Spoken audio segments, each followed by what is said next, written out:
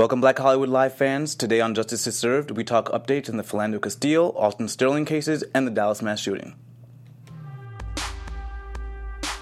You are tuned in to Black Hollywood Lives. Justice is served.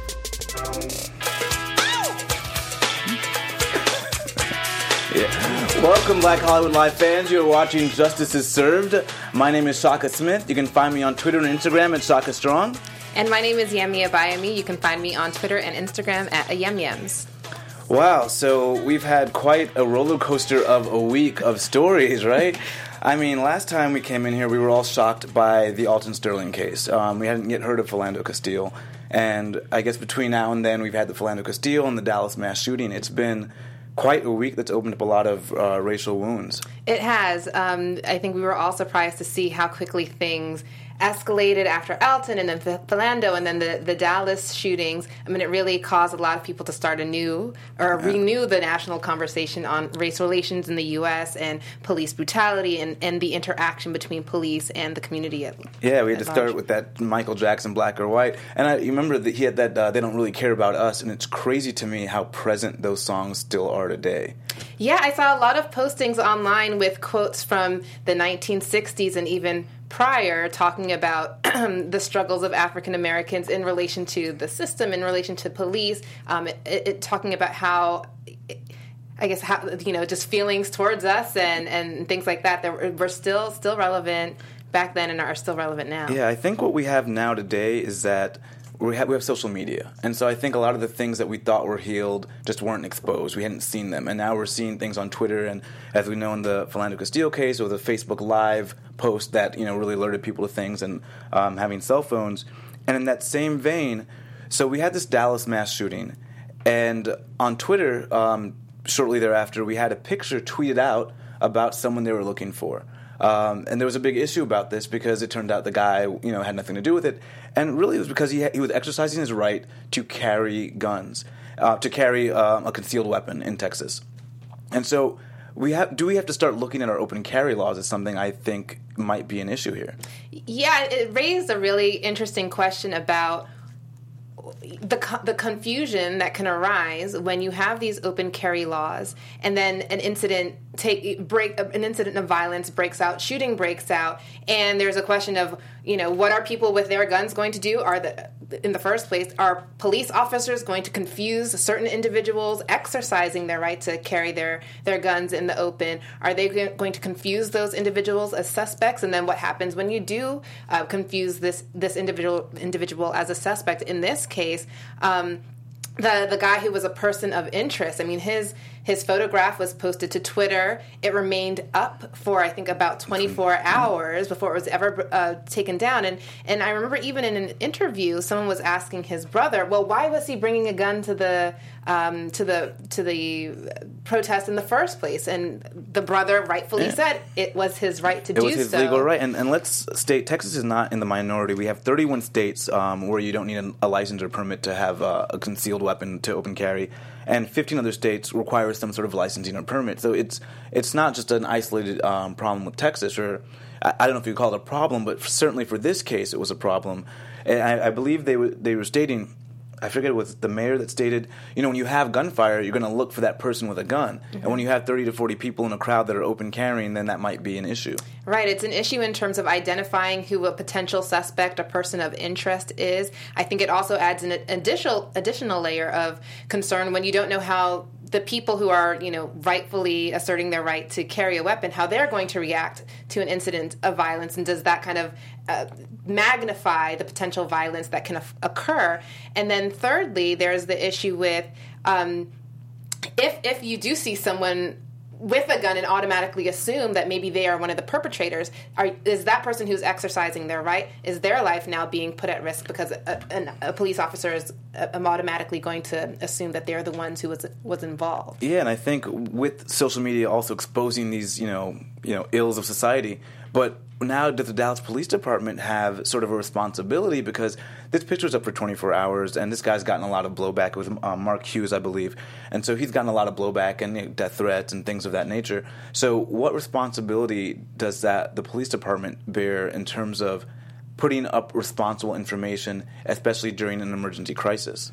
I think that raises a good question about wanting to get information out there immediately so that people can call in and help and see if they can help to identify this person of interest or a potential suspect. I understand how a police department is going to want to act expeditiously and quickly to get information out there, but I think that has to be balanced with being responsible about the information that you're putting out there and the accuracy of the information that you're putting out there. So I think that raises a good question. Hopefully in this instance, the police department made a good faith effort to identify this person of interest, and maybe it was a mistake that they got the wrong person.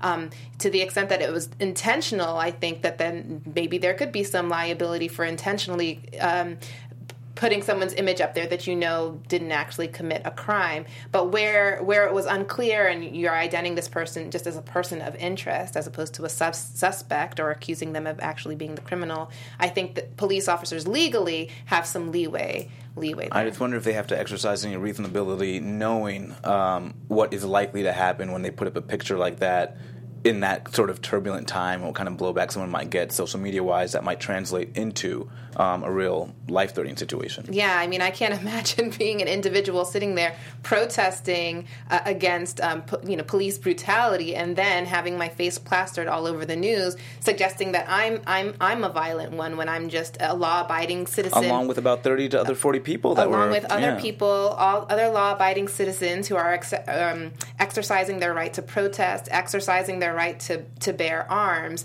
and then all of a sudden coming under this shadow and being accused of killing 5 police officers, which is a very serious accusation. Yeah, and as a result, initially when the report started, they actually thought there was a coordinated attack of 2 or 3 people because there were so many people in the crowd with guns.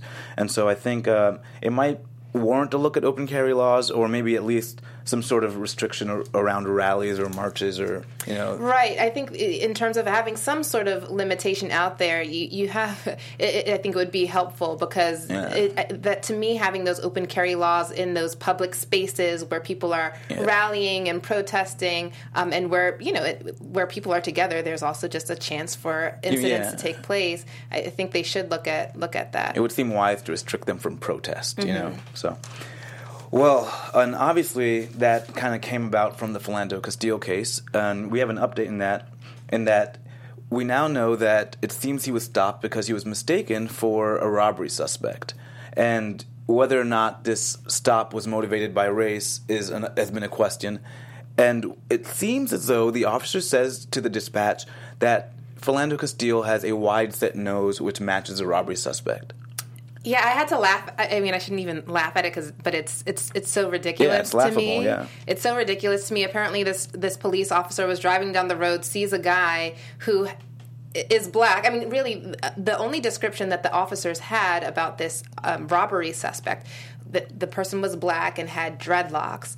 And so, to me, is that enough to stop any person who is black or a certain complexion with dreadlocks? I think you probably need a bit more of a description to go on, whether it's what the person was wearing, what the person is carrying on them, which are all things that they didn't have in this situation. And so, to just use the alleged presence of a wide-set nose to effectuate your stop, to me, is absolutely ridiculous and cannot be a lawful stop. And what's worse is that the robbery was 4 days prior and 2 miles away. Mm-hmm. So it's not like, well, there's someone that matched the description at the moment, so it's likely him because it's the time and place, but not the place and certainly not the time. Certainly not the place, not the time. And again, you don't have those other identifying factors that limit the scope of who you can search. So if I describe a suspect as having a camouflage jacket and a red baseball cap, and who is black and with dreadlocks, then wearing a gold chain, I think to me that's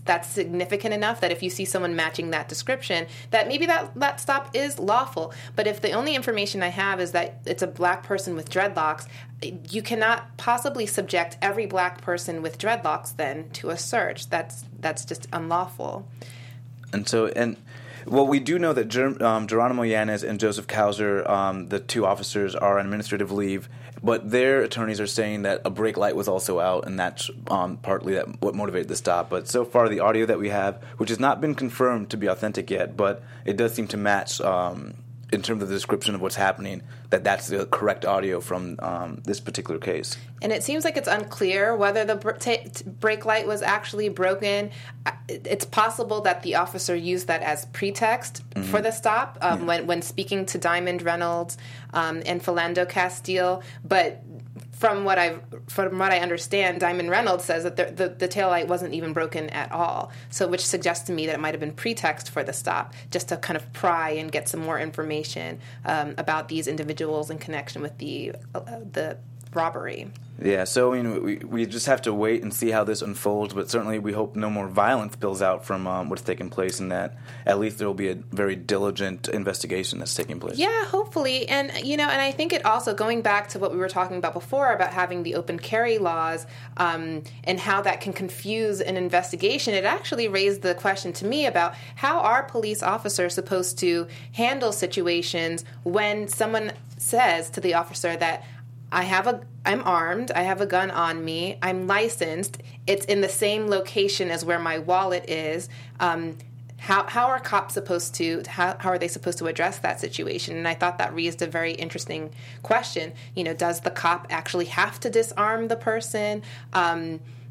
Does the cop take the gun? Does the individual remove the gun? How, at the end of the day, how are they to get their wallet or get their identification if the gun and the wallet and, say, the permit are in the same location? Yeah, and I think that's what's going to be important going forward are these sort of, I know Hillary Clinton has called for sort of national standards for officers in training and how they deal with other people. And so I think that's what's probably going to need to happen, to have some sort of uniform reliability about where you are and what to do in the presence of an officer, whether you have a gun or legally, and how you go about approaching that situation. Yeah, and I would think that even an individual who tells an officer that they have tells them that they're armed and tells them that they are licensed to carry, I would think that might set the officer at ease, because already the officer knows, okay, well, I have someone who's being forthright with me, who is sharing this information with me, who has now warned me. So maybe this isn't the type of individual that I need to be worried about. I mean, exactly. the ones that I think most officers are worried about are the ones that are acting a little bit dodgy and shifty, and they're keeping their hands hidden, and you don't know what they might have on them. But I would have thought that Philando Castile, offering this information to the police would have de-escalated. Would have been a presumption of that you are actually a lawful individual. Mm-hmm. Yeah. Right, and then I think I just have to add this also. What's protocol when you have a child in the back seat to shoot someone so quickly so many times with a 4-year-old right there? To me, that doesn't suggest kind of it makes me question how much thoughtfulness was going into play, because you also now just put that child at risk in harm's way as well. So I think instituting certain types of standards for when you're making those stops are going to be really important. Well, yeah, I do expect that we'll have some swift developments in the coming weeks. So I think the pressure's on in that case as well. Mm-hmm. Well, we do actually have a word from our sponsor, FreshBooks. So Yemi, take it away. Well, small business owners, it's time to be honest about how you feel when dealing with your day-to-day admin work. Admit it, you can't stand it, and it's a total grind. The truth is, over 5 million small business owners felt exactly the same way until they discovered FreshBooks. FreshBooks is the dead simple cloud accounting software that's transforming how small business owners handle their paperwork. Invoicing. Using FreshBooks to create and send an invoice literally takes about 30 seconds. There's no formulas or formatting, just perfectly crafted invoices every time. Online payments. Your clients can pay you online, which often means that you end up getting paid a lot faster. Project deposits. There's a super handy deposit feature so you can invoice for a payment upfront when you're kicking off a project. Insights. FreshBooks can even show you whether or not a client has looked at the invoice you've emailed. I know I always feel like I need to act expeditiously if I know that someone knows that I've read the email, so I completely get that. This is only a fraction of what FreshBooks can do for you. You owe it to yourself to feel the full effect of FreshBooks on you and your small business. For a 30-day free trial, just go to freshbooks.com/geek, that's GEEK, and enter Geek Nerd Tech in the How Did You Hear About Us section. I love FreshBooks there. Yeah, it seems like it can make invoicing, payments, deposits, all of that very much easier. Well, thank you, FreshBooks. Well, moving on to the Alton Sterling case. So we had a curious development in the Alton Sterling case, at least curious for me. But we did hear that the officers have maintained that he was reaching for a gun. But we heard this in an affidavit for a search warrant to obtain the surveillance video. We'll get back to that. But what were your thoughts about them saying he was now reaching for a gun? Because we see the video, but there's still some kind of blind spot there. That's the sad thing about this case. I think it's great that we have technology and we have videos that can either corroborate a police officer's testimony, and that can also undermine what the police officer says. The unfortunate thing, I think, in this case is that it's hard to exactly see where Alton Sterling's hands are at the time. And so I think it's even just in terms of getting a conviction against officers, it's hard unless you have clear, irrefutable evidence. And even sometimes when we have what we think is clear evidence, they end up walking anyway. And so in this case, it's hard to see in the video exactly where his hands are at the time. Or at least for me, it was hard to see exactly where his hands are. He looked, at least from my vantage point, that he was securely subdued.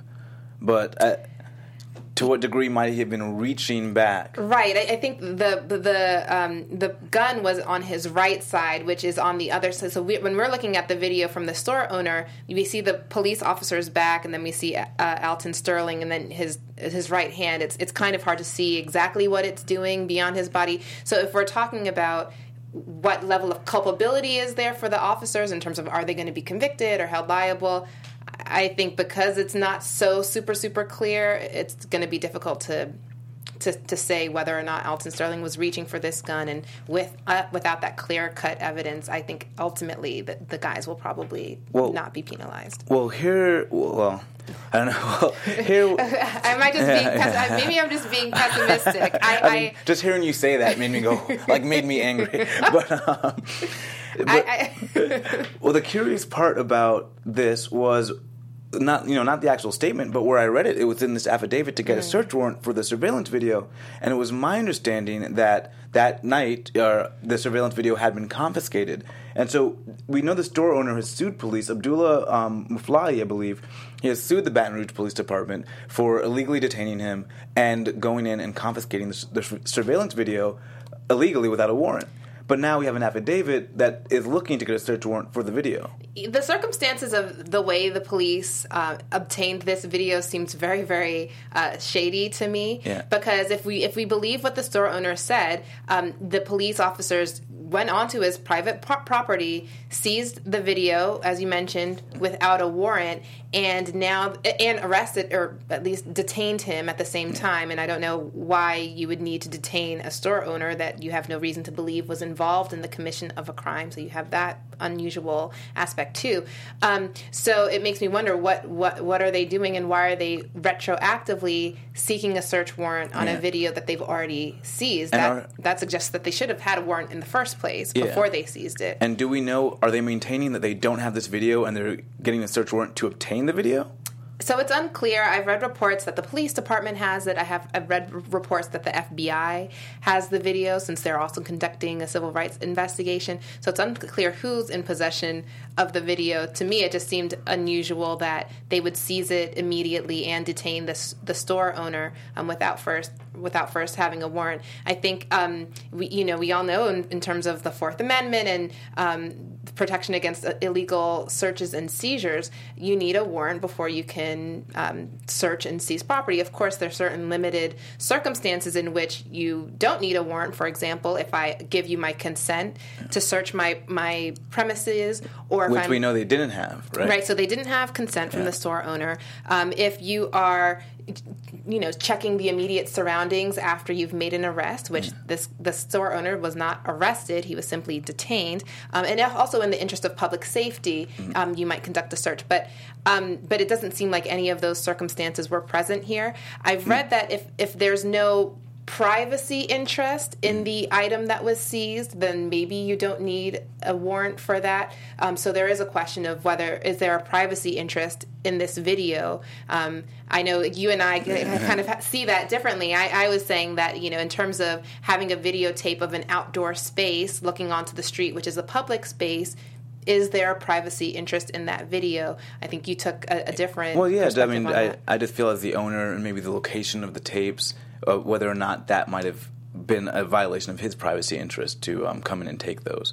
But we'll see where that goes. It's curious. I haven't heard of them confiscating something before and then issuing a search warrant for it retroactively. Right. I think it's strange to issue this warrant retroactively, and I can understand seizing evidence where you're fearful that someone's going to destroy the evidence. Yeah.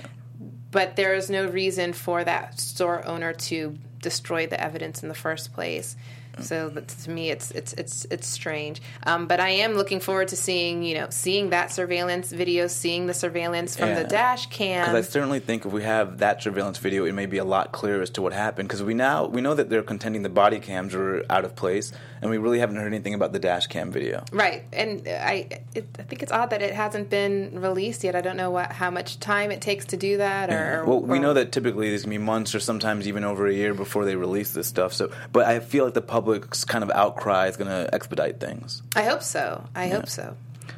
Well, more updates on that coming soon. We have now another update with rapper Troy Ave. He's finally released on $500,000 bail, but he's had a couple of conditions he's got to live up to. Right. So his career is effectively suspended right now because one of the interesting provisions or terms of his bail is that he can't come near a stadium or an arena or a concert hall. Which to me made no sense. Why do you think they included that provision? Well, the shooting happened at T.I.'s concert at Irving Plaza, so maybe they fear that the circumstance could arise again where he runs into someone from a rival affiliation and I just rarely have ever, not at all actually, ever heard that as a circumstance of, because you were involved in shooting at a convenience store, you now must stay away from convenience stores while out on bail. But I agree. I think it's unusual, and it's tough for him because he now has this $500,000 bail that he's just needed to pay, and in terms of even being able to make money to recoup some of that, he can't utilize his skills. That is, he can't perform. Yeah. He can't schedule any new concerts. He can't fulfill his contractual obligations that he might have had for concerts already in existence. Yeah. So it puts him in a tough position. It's a weird way to handcuff someone, and then he also has a couple other provisions as well, right? Yeah, so he has a curfew. He has an 11 p.m. curfew. And he also, the lawyer stated that he's not allowed to visit his children as well in the meantime. Yeah, and he's got to wear the ankle monitor. Well, it's a big charge, attempted murder, and they're saying they could be possibly bumped up to murder, so... But I think some of those restrictions seem quite unusual. They are unusual, but to his benefit, he's still releasing music. We understand that he released a track from the prison, part of which some of the lyrics might have been used to kind of tell his side of the story. And he's now also released a mixtape that is available for download. So at least he's still trying to find ways to make money in the meantime while he waits to see what happens in this case. And his attorneys alleged that the shooting video we had seen earlier, we played it for you guys on the show. He's saying that's only part of the story, and that he obviously didn't shoot himself or his friend, and they want Ronald McFadder, the bodyguard that died, to be remembered as a hero. So. I guess more updates on that soon. Hopefully, it's going to be difficult to maybe not violate some of those. So hopefully he's able to, stay clear and, see what happens coming up. Yeah, it's in his best interest to do his best. Just stay home. Have people come visit you. So, that's it for today. We certainly will have more updates for you guys next week. We have a lot of interesting stories to update you guys on. We thank you for tuning in. You can catch me, Shaka Strong, on Twitter and Instagram. And you can catch me, Yemi Abayami, on Twitter and Instagram at @ayemyems. Download us on iTunes. Give us 5 stars. We would love to hear your comments and see your tweets. See you guys next week. From executives Kevin Undergaro, Dario Kristen, Tiana Hobson, and the entire BHL staff, we would like to thank you for supporting Black Hollywood Live, the first online broadcast network dedicated to African American entertainment. For questions and comments, contact us. info@blackhollywoodlive.com. Like us on Facebook, tweet us, or Instagram us at BHL Online. And I am the official voice of Black Hollywood Live. Scipio, Instagram me at KingXOBay. Thanks for tuning in. Hollywood redefined.